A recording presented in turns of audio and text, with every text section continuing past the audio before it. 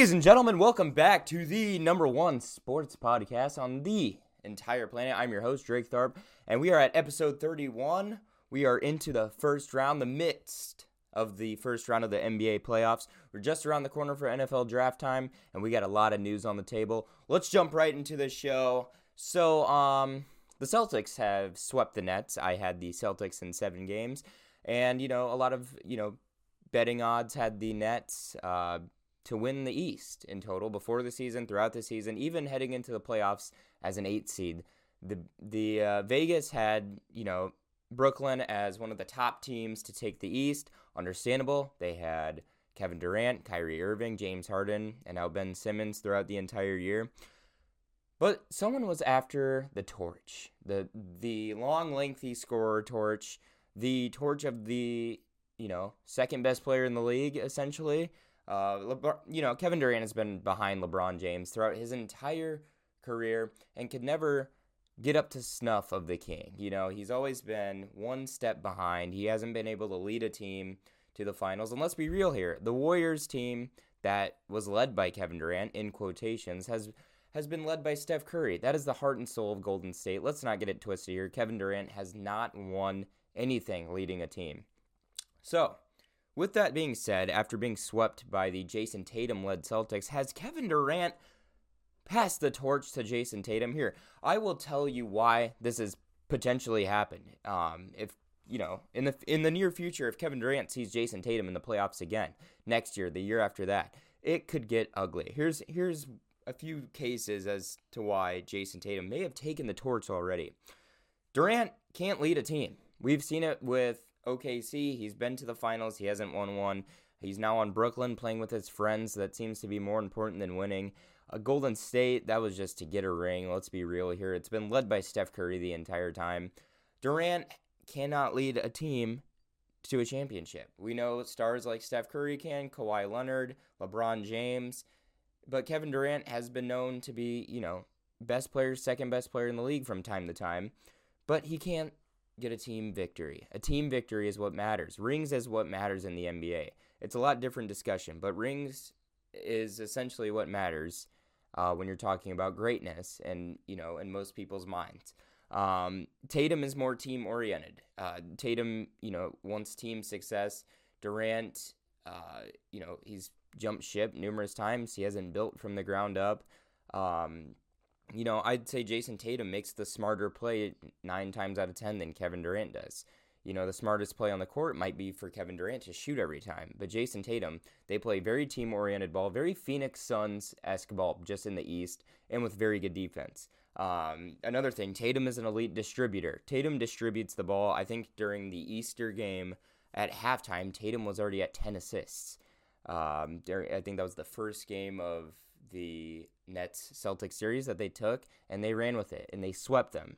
The offense looks so easy for the Celtics and Jason Tatum because they have defense to back it up. The Nets never took pride in their defense. Kevin Durant, has always been, I'd say, more of an underrated defender, but they don't take pride in their defense like the Celtics do. I think the team builds up Tatum to be very much better than what he is as an ISO player and as just a regular player.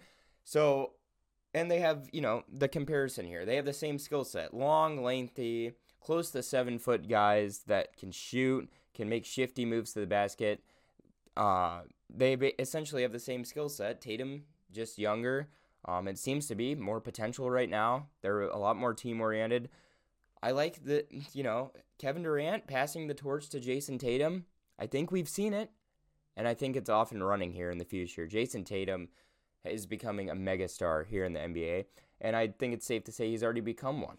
Taking down Durant in the first round of the NBA playoffs, mark it down. Jason Tatum, next megastar in the league. We'll see if he can get an MVP behind his belt. We'll see if he can become Giannis is in the league. So it's tough to say. As long as Giannis is in the league, there's really, for the next, let's say 5-10 years, there's no better player than Giannis in the next 5 to 10 years. So, but can Tatum be that guy to lead the Celtics to the finals? We'll see.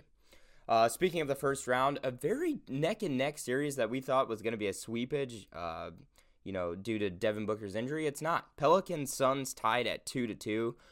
And I can only make one explanation for this. Yes, Devin Booker's out, but, a 1 seed like the Suns, a very team-oriented basketball club, led by Chris Paul, the best floor general in probably the 2000s era, the Suns aren't used to not being a completely healthy team.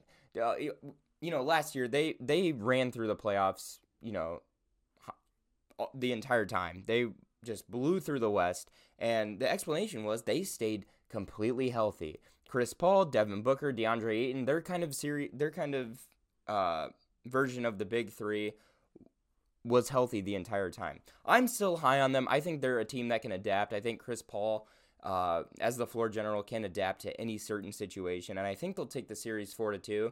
The only thing stopping that is Brandon Ingram. He is the X factor for the Pelicans. If this guy can go off and drop 40 points and be that megastar that the Pelicans need, without Zion Williamson, with CJ McCollum taking, a second hand to Brandon Ingram needs to, drop 40 a game if they're going to compete.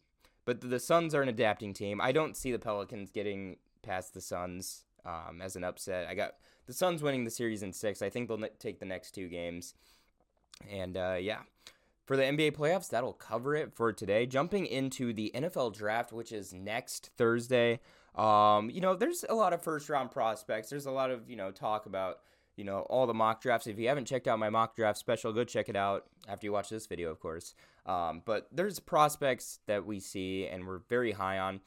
We don't get enough talk about the later round prospects. Here's some top sleeper prospects in the NFL draft. I got 4 of them here, and these guys are going to be very productive for their teams. We won't see them go in the first round most likely, but here we go. Number 1, I got Breece Hall. Breece Hall, yeah, not Bryce Hall, Breece Hall. He is a Iowa State running back. They produce powerhouse, hard-running running backs like David Montgomery. This guy, if any team needs a running back, this is the guy. He's an absolute workhorse. Iowa State produces fiend running backs. He's very high on a lot of analyst lists for running backs, but, we haven't seen a lot of running back coverage in the first round. We'll see here. Breece Hall, potential first-round talent. He's going to go later in the probably later second round or early third round is what I'm guessing. Keep an eye on Breece Hall. He's an absolute horse of a running back. Reminds me a lot of David Montgomery. Stay tuned with him. Number 2, Wan'Dale Robinson, Kentucky wide receiver, kind of hybrid running back wide receiver type deal. He is a elite speedster with great agility, great acceleration. A guy that the Chiefs could use to bring him in as a replacement for Tyreek Hill in the later rounds. He's not going to go early.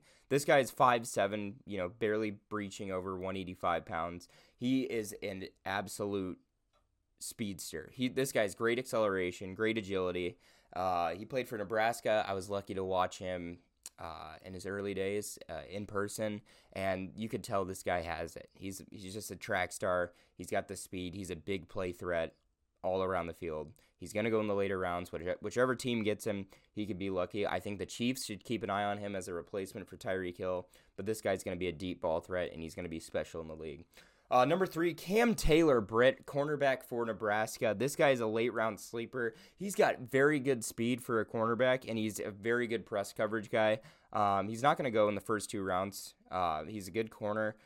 We see a lot of good cornerback talent with Sauce Gardner, Derek Stingley, Trent McDuffie, guys like that. Cam Taylor-Britt, if this was, kind of a weaker corner class, this guy would be top 3 in the cornerback prospects.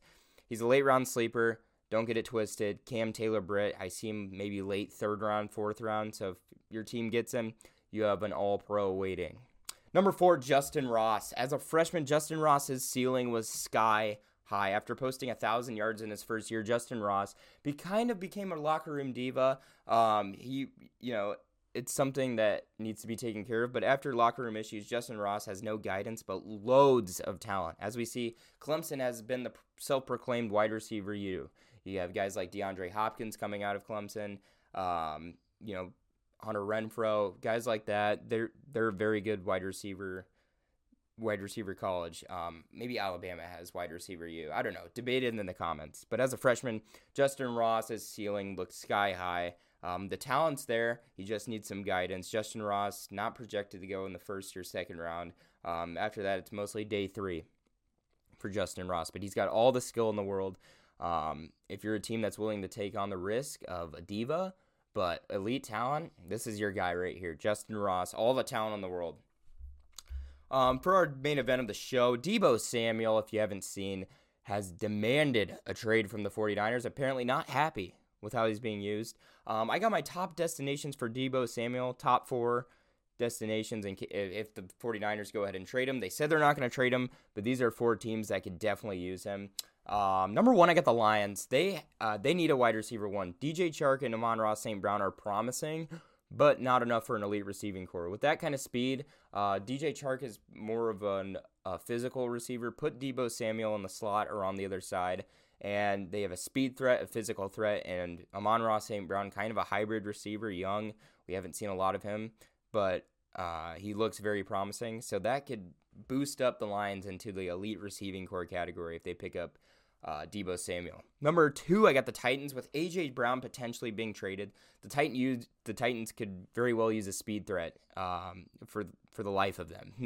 The power combo with Derrick Henry and having a speed threat like Deebo Samuel could wreak absolute havoc in the playoffs. You know, it was mostly all Derrick Henry when they made their 2019 playoff run to the AFC title game against the Chiefs. They mostly just ran the ball the entire time. Power run, that was it the entire time.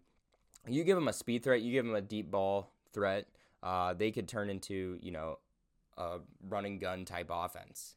They can, gain 5 yards per play with Derrick Henry, open up the pass game for Deebo Samuel. It could look nasty if the Titans could pick him up.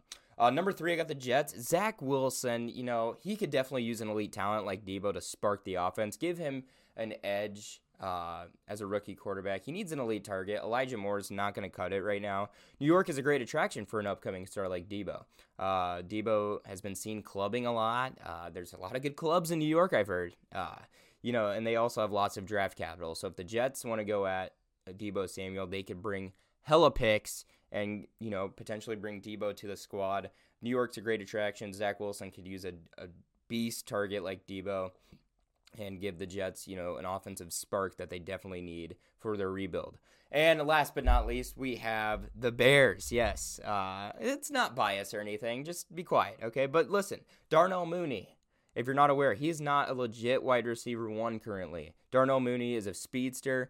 He's a very dangerous deep ball threat. I like him a lot. A double speed threat for the Bears, however, with Deebo Samuel could be deadly, especially with the new staff. The new staff needs something to spark that offense. Justin Fields is looking very promising. Darnell Mooney is looking promising. You get another speed threat receiver on the other side with Darnell Mooney like Deebo.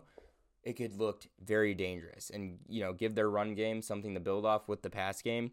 However, the Bears have no draft capital, so if they want to go after a trade, I don't know how they're going to do it, but this would be deadly for Chicago and kind of boost the Bears in the same way as I said the Jets. Give the rookie quarterback something to build with. Give him his options. They need it bad. You can't see just a talent like Justin Fields go very, soon. So to keep Justin Fields happy with the Bears, give him his targets. Well, I think that about covers it for today. It's kind of a shorter episode. I've been trying to keep it around the 15-minute mark, but, try to keep it short for you guys. I know you guys got a long day ahead of you. Once again, if you haven't checked out my NFL mock draft special, go check it out. It's about 45 minutes long. We did a full first-round coverage video. No trades, but, most likely what teams are most likely going to take. Kind of went at that. It was a fun time. If you haven't checked that out, go check it out. This has been episode 31. Thanks for coming along and watching and listening, however you're listening. Spotify, YouTube. Thanks for listening, and I will see you guys next episode or next video. I'm kind of go with the flow type guy, so I'll see you guys next time. Peace.